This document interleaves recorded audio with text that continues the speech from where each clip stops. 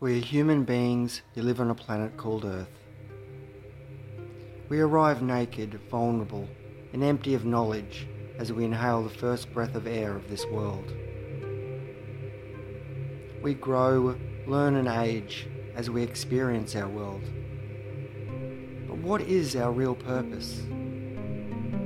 Are we more than just flesh and bone?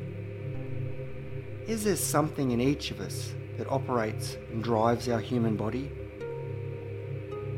A something that leaves when our physical bodies are no longer working or functional, as in death? Did we choose to come to Earth and have a physical body and learn and experience? Or are we here because of a more sinister reason? Forced here and imprisoned? One thing that can be sure is that many of us have a deep yearning, a longing to leave. We feel tired and bored with this earthly existence. We have a feeling there is more to it than just the physical world, and that we are more than only a physical body. Are we a soul? The 5 main religions of the world, Judaism, Christianity, Islam, Buddhism, and Hinduism, all believe in some version of a self, namely named differently, which survives death. Each with an interpretation of its origin, journey, and destination in quite different and distinctive ways. Judaism, Christianity, Islam believe in a soul that goes to the judgment of their God. Within Hinduism, there has never been a time when the soul did not exist. All of us existed into the infinite past. Buddhists don't use the word soul, but talk about the energy within us being reborn. Sikhism teaches that all beings, including animals and humans, have a soul, known as the Atma, and a part of the cycle of reincarnation. All these religions, although most prevalent in Sikh, Hindu and Buddhist traditions, speak of a cycle of reincarnation. A cycle that we've been trapped in for eons. When our body dies, our soul leaves the body, ready to go home to what we call the universal cosmic force. But something stops it merging with the greater cosmic force. It gets stopped, soul wiped, and put into another human body. Its memories and knowledge deleted or locked away. The soul is then thrust into another body, to be born again void of any knowledge from the previous life. The cycle then repeats. We are born once again, grow, learn and age and experience the world.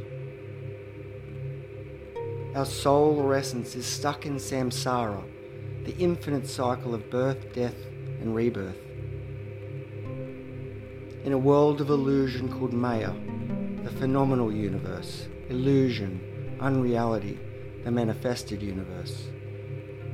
These teachings were discovered and taught by the ancient seers and gurus. The syllable gu means darkness, the syllable ru, one who dispels them.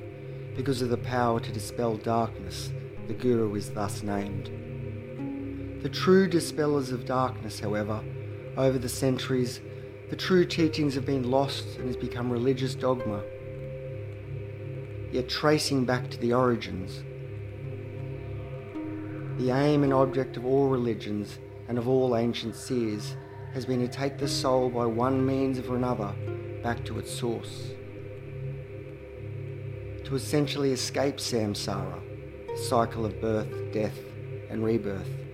The seeds that started these religions were the realised and enlightened masters.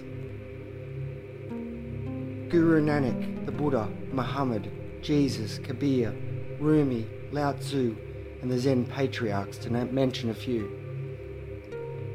All of these ancient seers have the same fundamental message. Separate oneself from the world of illusion, become one with cosmic energy. The number one means to accomplish this is not through external knowledge and theoretical discussion.